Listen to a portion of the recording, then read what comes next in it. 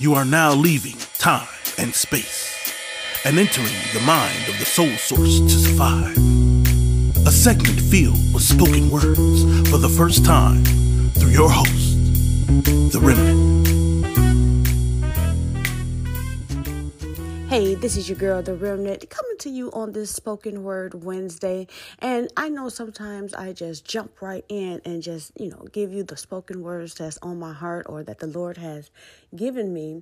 But today I wanted to just give a brief introduction before I went into this one, because once I began looking over it and reviewing it, I said to myself, and you guys will know why I'm saying this, but I said to myself, I must have had some sort of Kevin Hart spirit going on today because this poem, well, you guys will catch it. Those that are Kevin Hart fans, you'll catch it once I begin.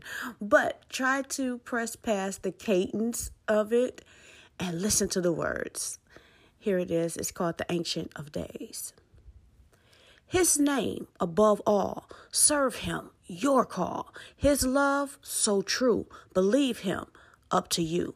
His mission for us, in him we trust. His passion authentic, salvation we win it. His sacrifice a great price, our freedom made right. His testimony that day, our revelation face to face. His time upon the earth gave us a new birth. His glory, his praise we recognize, the Ancient of Days. Selah.